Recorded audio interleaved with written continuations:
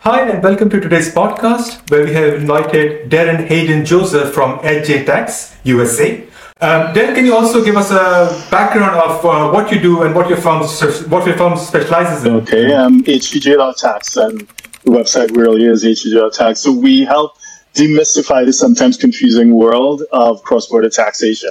So we work with private clients who are exposed to multiple jurisdictions. So essentially, if you're just exposed to one single jurisdiction, we're probably on the best team to work with you.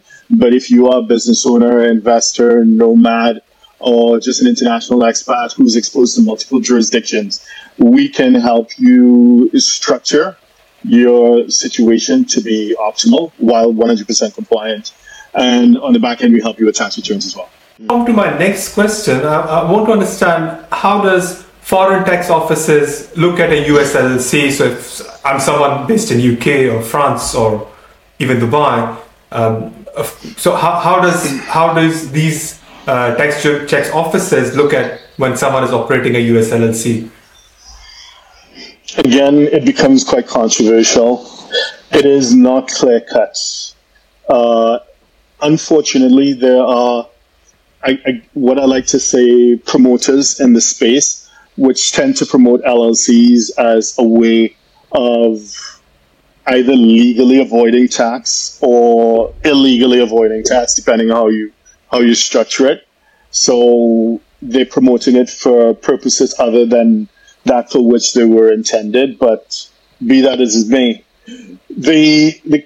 you tend to have to spend time educating the agent that you're dealing with. And well, first of all, if it is that you are in whatever jurisdiction, you need to perhaps educate your own local tax advisors as to what an LLC is if they're not familiar with it, because they don't get that it's called an LLC, but it's tax transparent. So that takes some getting used to. And then sometimes there's misunderstanding on the parts of the tax office.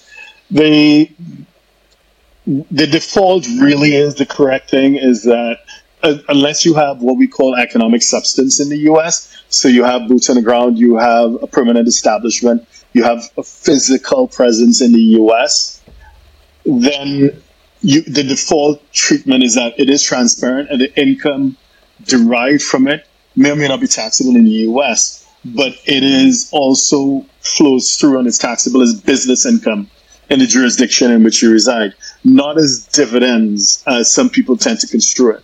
Some people tend to construe it as dividends, which may have some tax benefits under certain existing treaties or special tax regimes.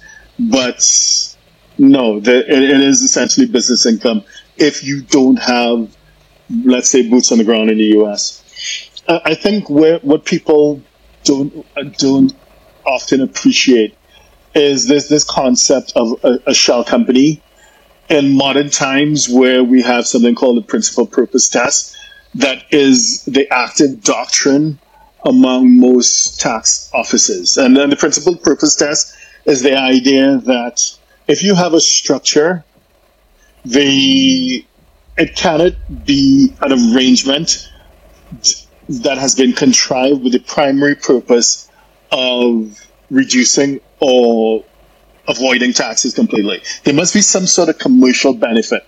So it must be operationally functional. There must be a commercial benefit first, and any tax benefit after. So commercial starts first.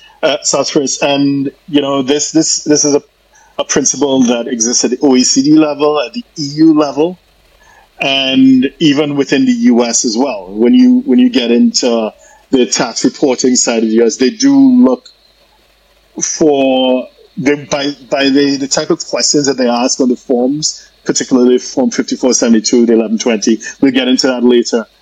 You can see that they're looking to see what transactions are taking place between the entity and related parties, obviously with a view to determining if there's an intent to somehow artificially avoid paying taxes in the relevant jurisdiction.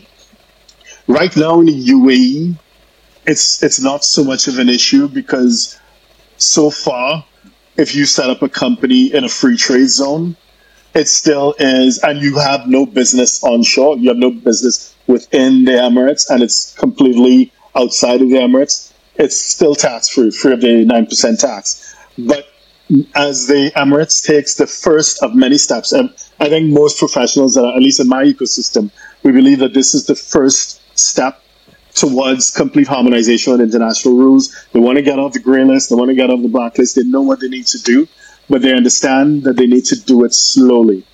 So, but they've introduced the idea of economic substance in the relevant legislation and the rules. You can see it on the relevant websites. And they are taking steps to prevent avoidance using shell companies. So I'll leave that there. Sure.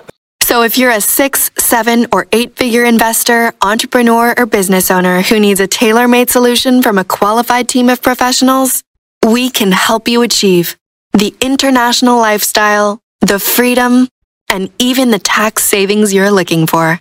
Visit us at htj.tax and live that international life.